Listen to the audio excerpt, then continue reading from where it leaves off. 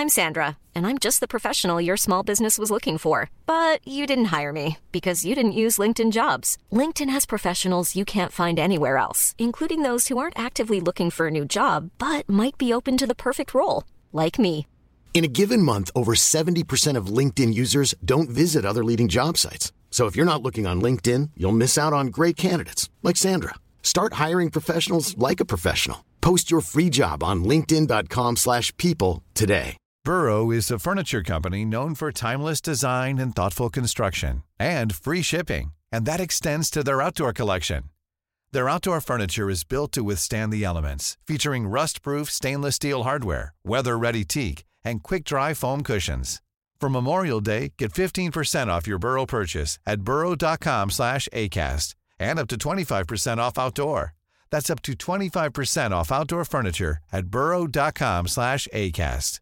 Planning for your next trip? Elevate your travel style with Quince. Quince has all the jet-setting essentials you'll want for your next getaway, like European linen, premium luggage options, buttery soft Italian leather bags, and so much more. And it's all priced at 50 to 80% less than similar brands. Plus, Quince only works with factories that use safe and ethical manufacturing practices. Pack your bags with high-quality essentials you'll be wearing for vacations to come with Quince. Go to quince.com/trip for free shipping and 365-day returns.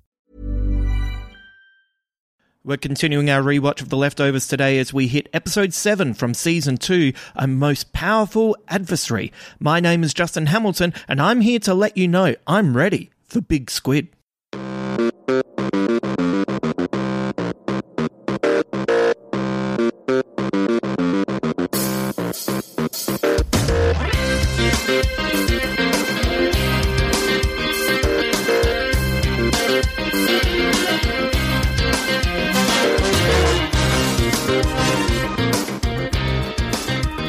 What a fantastic episode of The Leftovers, and you can feel the momentum really building now with only 3 episodes left in this season. What wonderful performances all around, but Justin Theroux just keeps getting better and better. I love this series so much, and I cannot wait to talk about this episode. A quick reminder that if you're not a part of our private Facebook page, we've had a bunch of new and interesting people join our merry group over there, and there's some fascinating conversations going on. If you'd like to join, please do so. It is open to anyone who loves the arts and entertainment and would like to discuss whatever you're enjoying in a place that is free of recrimination or childish tantrums. I like to think of it as an oasis in the middle of the shit that is known as the internet. I've also placed something there just for our group. I'll have to take it down at some point, but it's there for a little while in case you'd like a treat. I won't tell you what it is, but it is there and you can find it easily to download if it is something that floats your boat. Let's get into this episode of The Leftovers. It is one of my favourite episodes and is entitled A Most Powerful Adversary.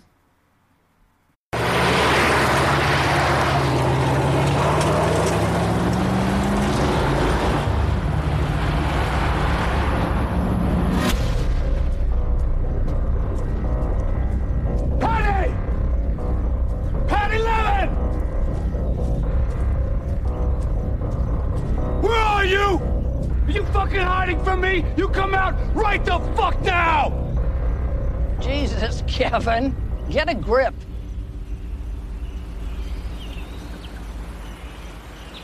Kevin wakes and for a moment forgets he's handcuffed to the bed. He tries to roll over to talk to Nora, but she's not in the bed alongside him. Paddy tells Kevin that Nora snuck out with Lily and she has left him. She told Kevin not to tell Nora that he was seeing a dead woman because she'd leave him, and that is exactly what Nora has done. Kevin doesn't believe Paddy, but before he can continue the conversation, Jill walks in, wondering who her father is talking to.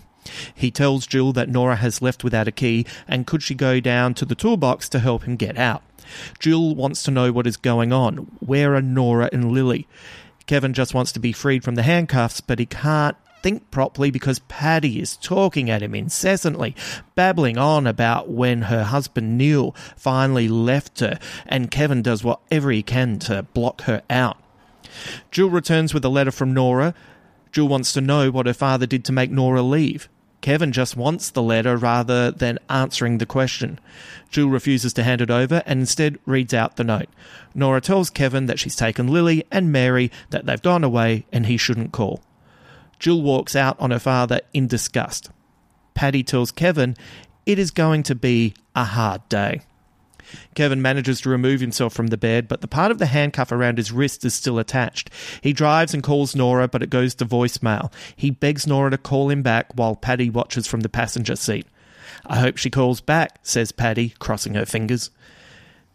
Jill visits Michael at the church and confesses to him that her father is losing his mind. She swears, and Michael asks her not to do that in this place. Jill is intense and swears over and over, pointing out that a lightning bolt hasn't taken her down. She continues her confession about her father, that he's losing his mind, just like his father, that he sleepwalks and has to be cuffed to the bed at night, that he talks to people who aren't there. Michael wonders if there really isn't anyone there, because maybe there is, because he talks to someone that people can't see. Jill isn't having any of it. She asks if it is God or Jesus or the Holy Ghost that is talking to him, saying that they can fool around but can't have sex. Michael confesses he doesn't want to sleep with Jill because he doesn't know her well enough. He's not ready. He's not even certain if he loves her yet. For the second time that day, Jill walks off in disgust. Kevin drives to the locksmith, who is with a young boy learning a new language. Kevin asks if the locksmith can remove the handcuff. He checks it and discovers it is a policeman's issue. Kevin points out that he's a cop, but the locksmith needs either ID or a look at his badge to prove he really is in the force. Paddy hasn't stopped talking at Kevin this whole time, and he finally snaps and yells at her. But without anyone else being able to see her there, it looks like he's just yelled at the young boy for no reason. Not surprisingly, the locksmith asks Kevin to leave. In the car, Kevin resumes his argument with Paddy, begging her to stop talking, to just leave, or at least just tell him.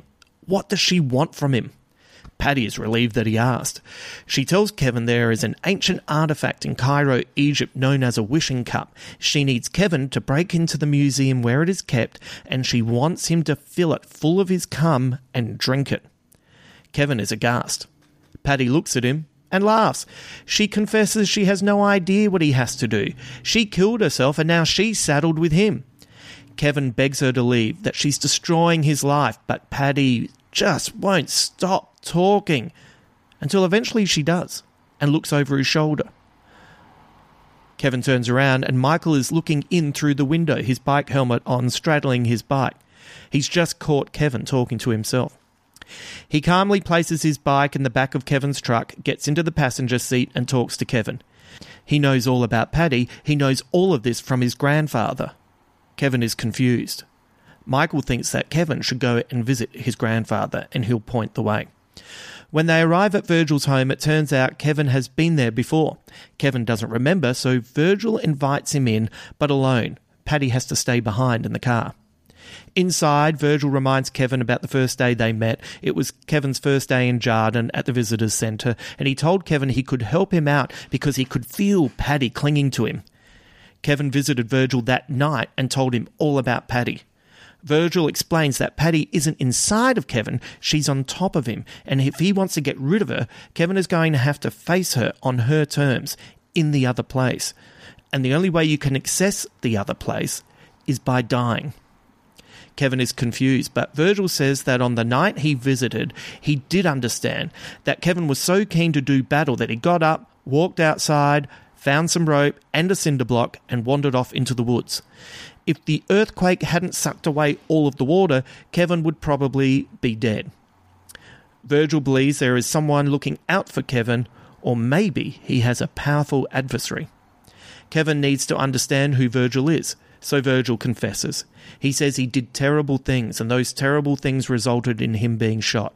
He died, and he visited the other place where he battled his adversary, and once he won, he came back to life, reborn. Kevin, at this moment, realises that Virgil must be John's father. "What did you do to him?" says Kevin.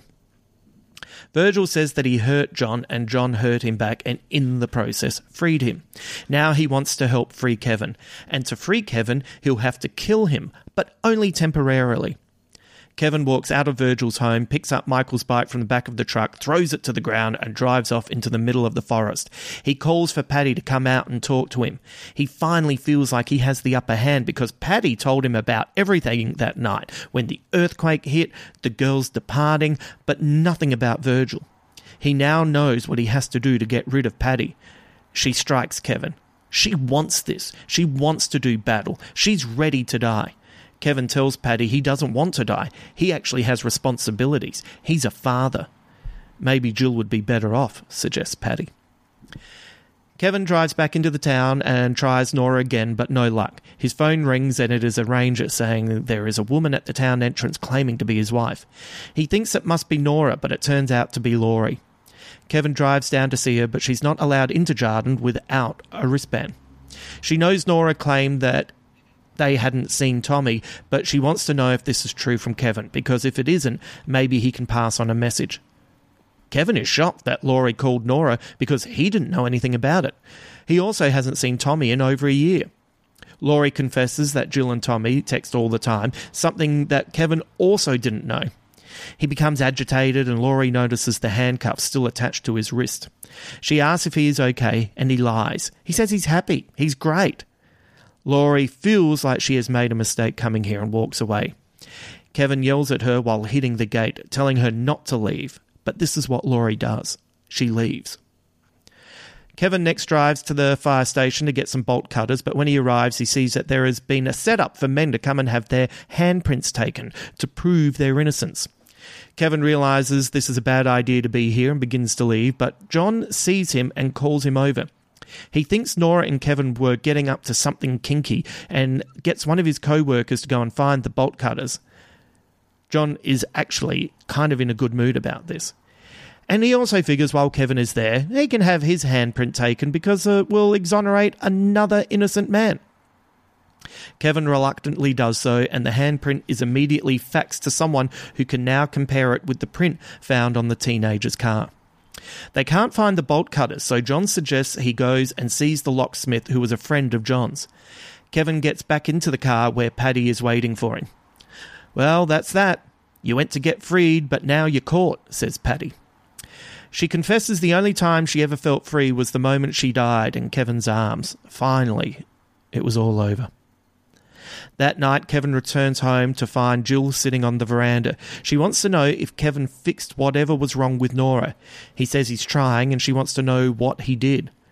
He says it is complicated, but Jill doubts that. She wonders if Kevin was lying when he said he wanted Jill, Nora and Lily to be a happy family.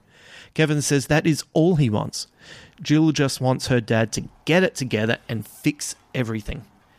She leaves him alone on the veranda. Later that night, Kevin goes to the motel that Laurie is staying at. At first, she's scared to let him in, but he just wants to talk. He confesses to Laurie about seeing Paddy and how he's worried he's losing his mind.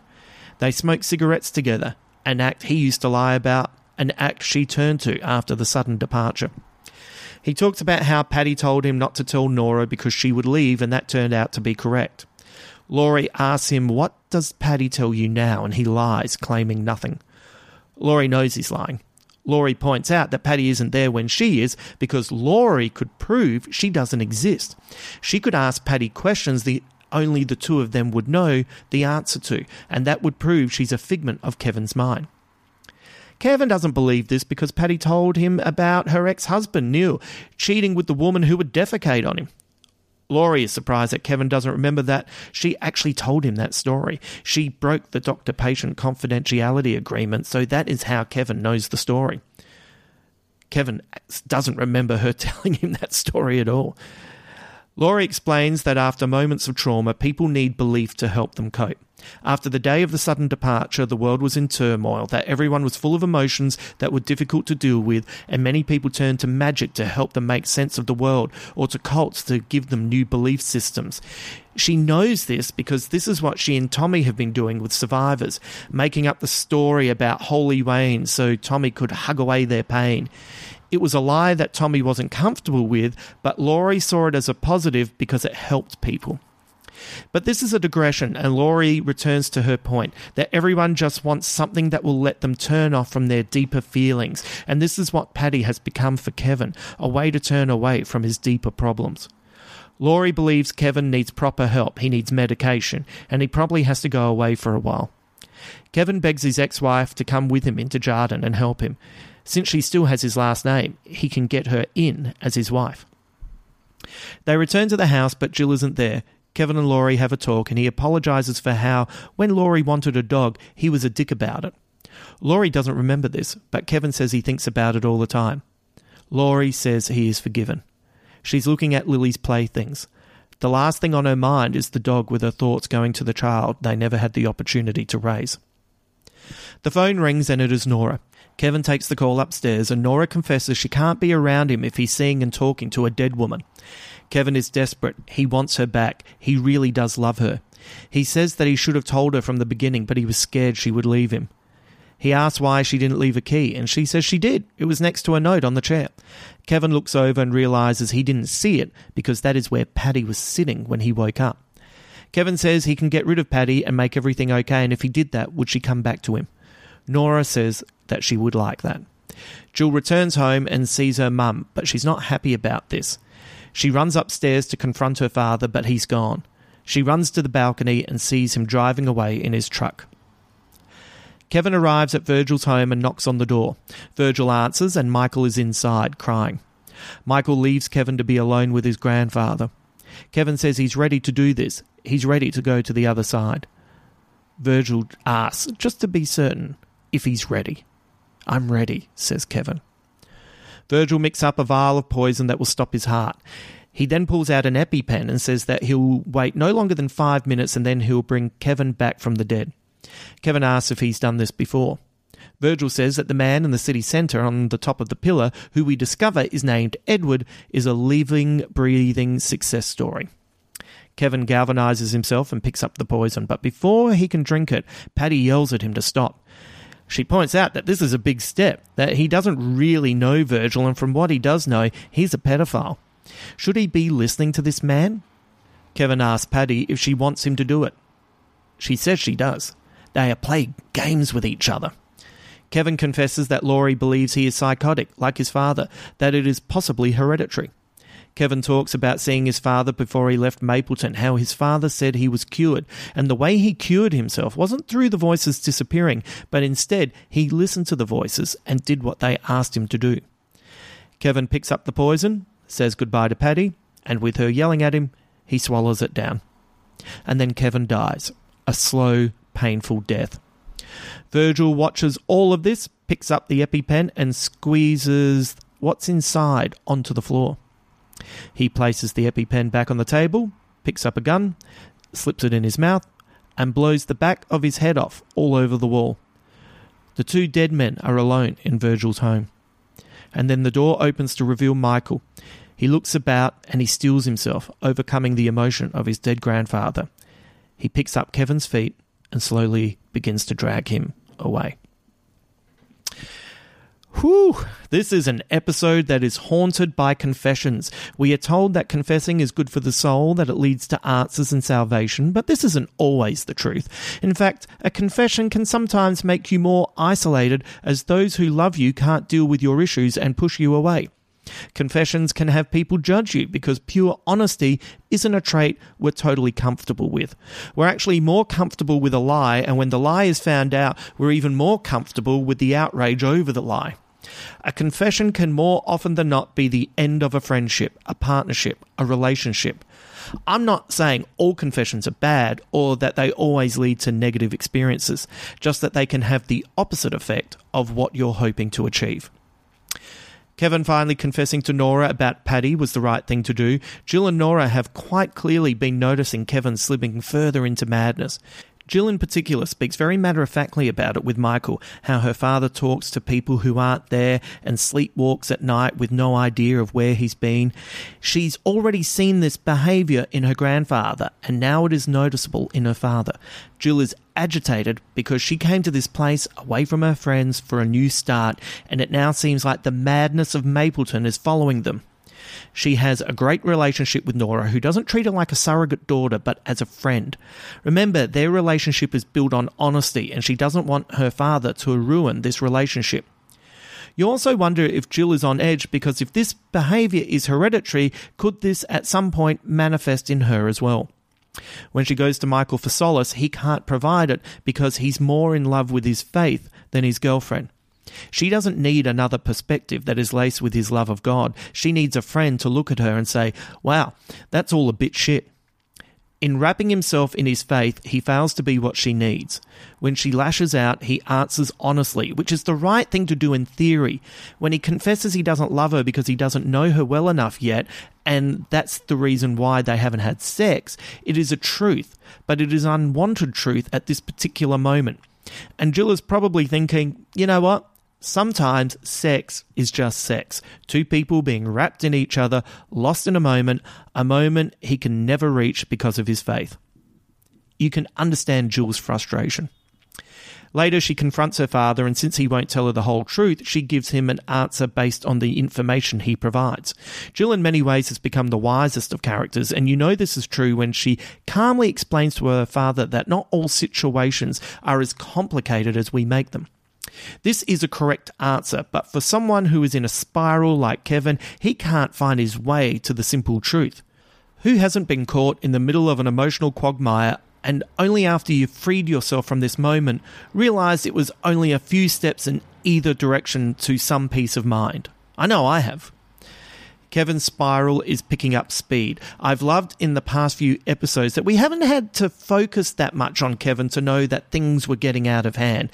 There have been moments here and there that have kept us in the loop, and after his confession to Nora, none of this comes as a surprise. It makes sense that Nora would leave at this moment. Nora's been confronted by Erica into admitting to herself that she's nowhere near as fine as she led herself to believe. She has had it confirmed that her boyfriend is having a mental breakdown, and not only that, but seeing the dead leader of the guilty remnant all the time. Nora has quite clearly been making excuses for Kevin, never questioning when she catches him talking to himself or leaving Lily out on the car. Nora has been lying to herself about the whole family, and now that there is supposedly a dead woman in the house with them, even if it is only in Kevin's mind, God, it would have me running for the hills too. As a side note, I remember my mum used to say to me that when I was a baby, she saw the movie The Exorcist, and she decided that if she came home and my eyes even turned a very light shade of pea soup green, she would have just left the house and never come back and left me there for the rest of my family to deal with. She was not going to deal with a possessed child. Nora's turn makes sense. She has to protect Mary and Lily and in turn herself. She leaves Jill behind because Jill will be fine. She's a grown-up and she's the only person who truly understands what might be happening to her father. Kevin's confession reinforces what Nora has to confess to herself. She really isn't okay. Kevin's slip into madness is hard to watch. If Paddy is a ghost, when she tells him to drink a cup of his own cum, that is a confronting image and a gross thought. But if this is just Kevin's mind reflecting back to him about how he feels about himself, it is sad and scary that his subconscious would choose these words. Either way, he's in trouble. It is almost a relief when Michael spies him talking to himself in the car. When he climbs in the passenger seat and confesses to Kevin that he knows about Paddy and the sleepwalking, he is at his religious best. He does so without judgment, and he believes he has a solution. The Virgil situation is fascinating. That Kevin somehow found himself at Virgil's home that night that Kevin tried to kill himself, and Kevin not remembering it is really scary. That Virgil didn't realise he was sleepwalking is also fascinating. There is some solace in the fact that we now know that Kevin wasn't trying to kill himself to escape his life, that he was taking the conversation with Virgil to an extreme in a bid to rid himself of Paddy. Jill wondered if her father was lying about wanting them to be a new family, and when he confesses that he wasn't, he wants them to be a new family, he wasn't lying, we now know that he is telling the truth. He didn't want to escape this life, he wanted to escape Paddy. He wants to escape his madness so he can stay in this world happily with the people he loves. Virgil is a fascinating character. He appears just as mad as Kevin, but there is also a level of empathy that we haven't seen exhibited to Kevin coming straight from him. That we discover he once abused his son, John Murphy, is a shameful act. Now we understand why John is so angry. When did he discover this awful moment in his life? Was it suppressed and it came out later, or was it always there, bubbling under the surface? Did it only manifest when he finally had a little boy of his own? Did Virgil try something with Michael? We don't really know. I've really refrained from making too many comments on John throughout the podcast because I knew where we were going, and I just wanted to stay in the moment because initially John is hard to like. He is hard to empathise with. But now we understand a part of John, where that terrible anger comes from. We can understand Erica not wanting her son anywhere near this man. We can understand why John shot him in the chest and tried to kill him. Should we ever forgive someone who does such an awful act just because they say they've repented? That is a question only you can answer. But in a world where 2% of the world's population disappeared, that implies that there is at least 2% of the world being supernatural. Is there a possibility that he did travel to the Shadowlands, defeat his adversary, and return to the world a new person? Once again, this is a question only you can answer depending on how you're interpreting the show. We now know that Edward, the man at the top of the pillar, has gone through the process and is cured. But he also lives up a tower in the middle of the city, so who is to say if it is just fucking mad people flocking together? Kevin believes this quick-fire solution because his other solutions are more terrifying. His reuniting with Laurie is informative. It is tense to begin with. He can't help but have a crack at her for talking again. He's on the back foot when he realises that she's been in touch with Nora and Jill has been in touch with Tommy. He lashes out in that angry way that is so ugly and confrontational that Laurie just has to walk away. She walked away before because she can't handle this aspect of him. She will walk away again. When Kevin first appears at the motel, she is afraid, but he's come to his senses, even just for a moment, and knows that Laurie will speak truth. She is correct that after experiencing trauma, we turn to the easiest solution to feel better about ourselves as quickly as we can. Laurie's way forward is the correct way, but it is a long journey, and it is one that doesn't necessarily lead to a definitive solution. We've seen it with Kevin Garvey Sr., who confessed earlier in the season to his son that the voices never went away. He just stopped arguing with them and did what they told him to do. That doesn't sound like a sane person to me. Taking Laurie back to his home is myopic. It doesn't take into account how Jill will feel. Or, like, what's Nora going to think when she comes back? If she comes back. He also can't take into account what Laurie will feel. I'm guessing he still doesn't know that she lost their baby on that day, and for her to walk around his new home and see baby playthings is confronting. To have her daughter come home and immediately reject her on sight is another damning moment. But Kevin turning to Laurie is a step in the right direction, even if it is only for a path to redemption for him. Yet when Nora calls, his desperation returns. He doesn't think straight. He returns to the easiest fix. It is the same decision he made to go to get John's help. Kevin should be steering as far away from John as possible, but he wants that handcuff off his wrist, the one he could have easily removed if Paddy hadn't been sitting in front of the note. Either that is one sly ghost or a subconscious that doesn't want his life to be easy. As soon as he arrives, he knows he's made a mistake. To watch him have to give up his handprint, you know nothing good can come from this. Paddy said that morning that it was going to be a bad day, and yet it is even worse than Kevin could have imagined. Not only has he given up his handprint, he's now turning to John's shunned father for help. You know what? None of this is a good idea. In the end, Kevin is down amongst the mad people talking through a crazy theory of death and rebirth while arguing with a ghost who may or may not exist. Watching Kevin drink the poison is awful, especially that slow, painful death scene. To watch Virgil squeeze the EpiPen dry and blow his brains out suggests that this has all been a ruse, that this is what happens when you bargain with mad people for a little peace of mind. There is hope when Michael returns and drags Kevin away. You understand that this must be a plan, that to help Kevin return, Virgil has to be the guide. No wonder Michael was crying when Kevin arrived. This was the plan all along. That Kevin is willing to die to live again is terrifying, but this is a man who has been haunted for most of his life by the spectre of his father, by the sudden departure, by his own failings, by a ghost, by his self-doubt. He is beyond sanity. We do know that he loves Nora, that he loves Jill. Paddy suggests she might be better off without him, but this isn't true. Jill would be better off with her father around, especially if he can find his equilibrium. But it is his love of Nora that drives him. It doesn't matter why he loves her, he just does. And like Orpheus, who travelled down into the underworld with only his music to keep the shadow creatures at bay, Kevin is prepared to journey there to confront his most powerful adversary with the hope he can win and be reunited with his lost love.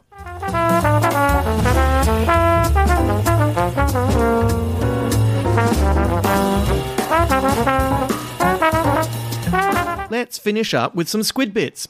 There are some new references to that May 1972 issue of National Geographic that Kevin Garvey Sr. was so obsessed with.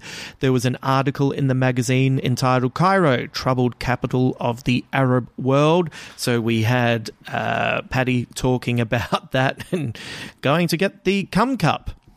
Yuck, yuck, yuck, yuck, yuck. Two words that should never go together. In Virgil's trailer, there is a taxidermied, I think that's the correct word, Galago, an African primate, also known as a bush baby. It looks incredibly similar to a photo on page 3 of the magazine, which is an advert for enrolling in the National Geographic Society, which highlights a society-funded research project involving the bush baby. There's a watercolour of an island just behind where Virgil shoots himself that has Japanese characters on it, which appear on page 671 of the magazine. They spell the name of Futagami Jim, which means Twin Gods Island, an isolated island that is also the subject of the article, living in a Japanese village. Virgil also has a trinket that resembles the Egyptian depiction of a sphinx, and the Great Sphinx of Giza statue is featured in a photograph on page 651 of the magazine as part of the Cairo article. Paddy gets where the wishing cup was discovered incorrect. It was found in the tomb of Tutankhamun and not Amenhotep, as she claims. Turns out, Ghost Paddy doesn't know everything, mate. Virgil complains about stereotypes arising from the 1973 movie The Exorcist. Paddy also refers to the term the magical Negro trope that has been used in media throughout the years. It gives supporting characters who are black supernatural or quasi-supernatural powers and is seen as incredibly racist now. It isn't equivalent here, though, because we have the Murphy family who are comparatively normal. They're not magical, they're just normal characters. And if the character of Virgil was the only black character in the series and he turned out that he had potentially mystical powers, then that would actually make it problematic. Virgil offers to be Kevin's guide in the land of the dead. This alludes to Dante's 14th century Italian narrative poem, The Divine Comedy, in which the ancient Roman poet Virgil acts as a guide to Dante's pilgrim through the underworld and purgatory. Since the historical Virgil died in 19 BC, which is of course before the birth of Christ, he cannot accompany Dante into paradise. The use of the word adversary is often used in Christianity to indicate the devil. Notably for The Leftovers, the adversary is the name used to represent the entity who bets God into tormenting Job.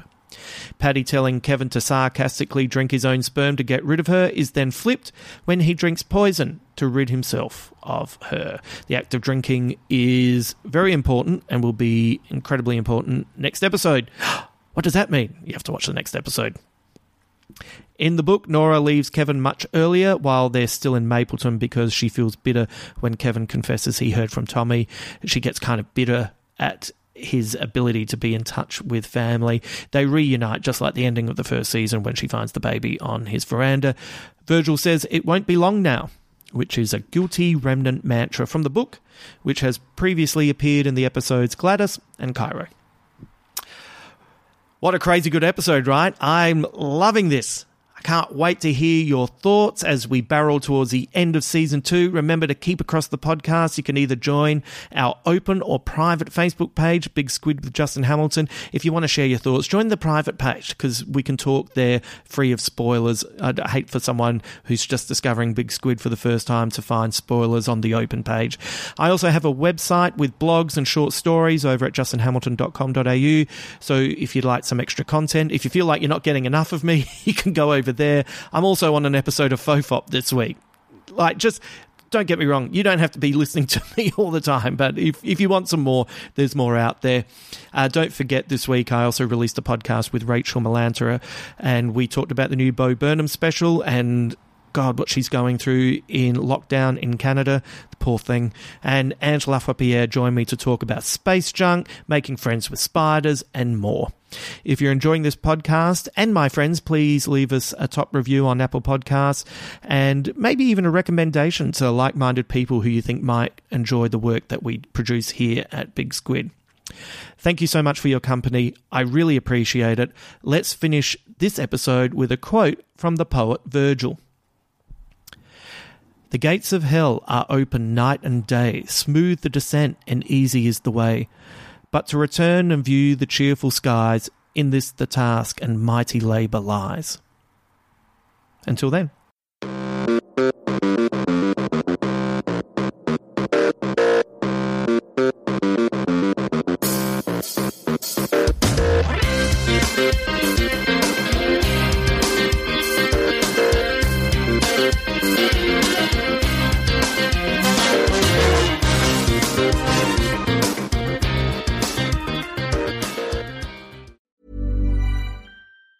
Planning for your next trip? Elevate your travel style with Quince. Quince has all the jet-setting essentials you'll want for your next getaway, like European linen, premium luggage options, buttery soft Italian leather bags, and so much more. And is all priced at 50 to 80% less than similar brands. Plus, Quince only works with factories that use safe and ethical manufacturing practices. Pack your bags with high-quality essentials you'll be wearing for vacations to come with Quince. Go to quince.com/pack for free shipping and 365-day returns. Planning for your next trip? Elevate your travel style with Quince. Quince has all the jet-setting essentials you'll want for your next getaway, like European linen, premium luggage options, buttery soft Italian leather bags, and so much more. And is all priced at 50 to 80% less than similar brands. Plus, Quince only works with factories that use safe and ethical manufacturing practices. Pack your bags with high-quality essentials you'll be wearing for vacations to come with Quince. Go to quince.com/pack for free shipping and 365-day returns.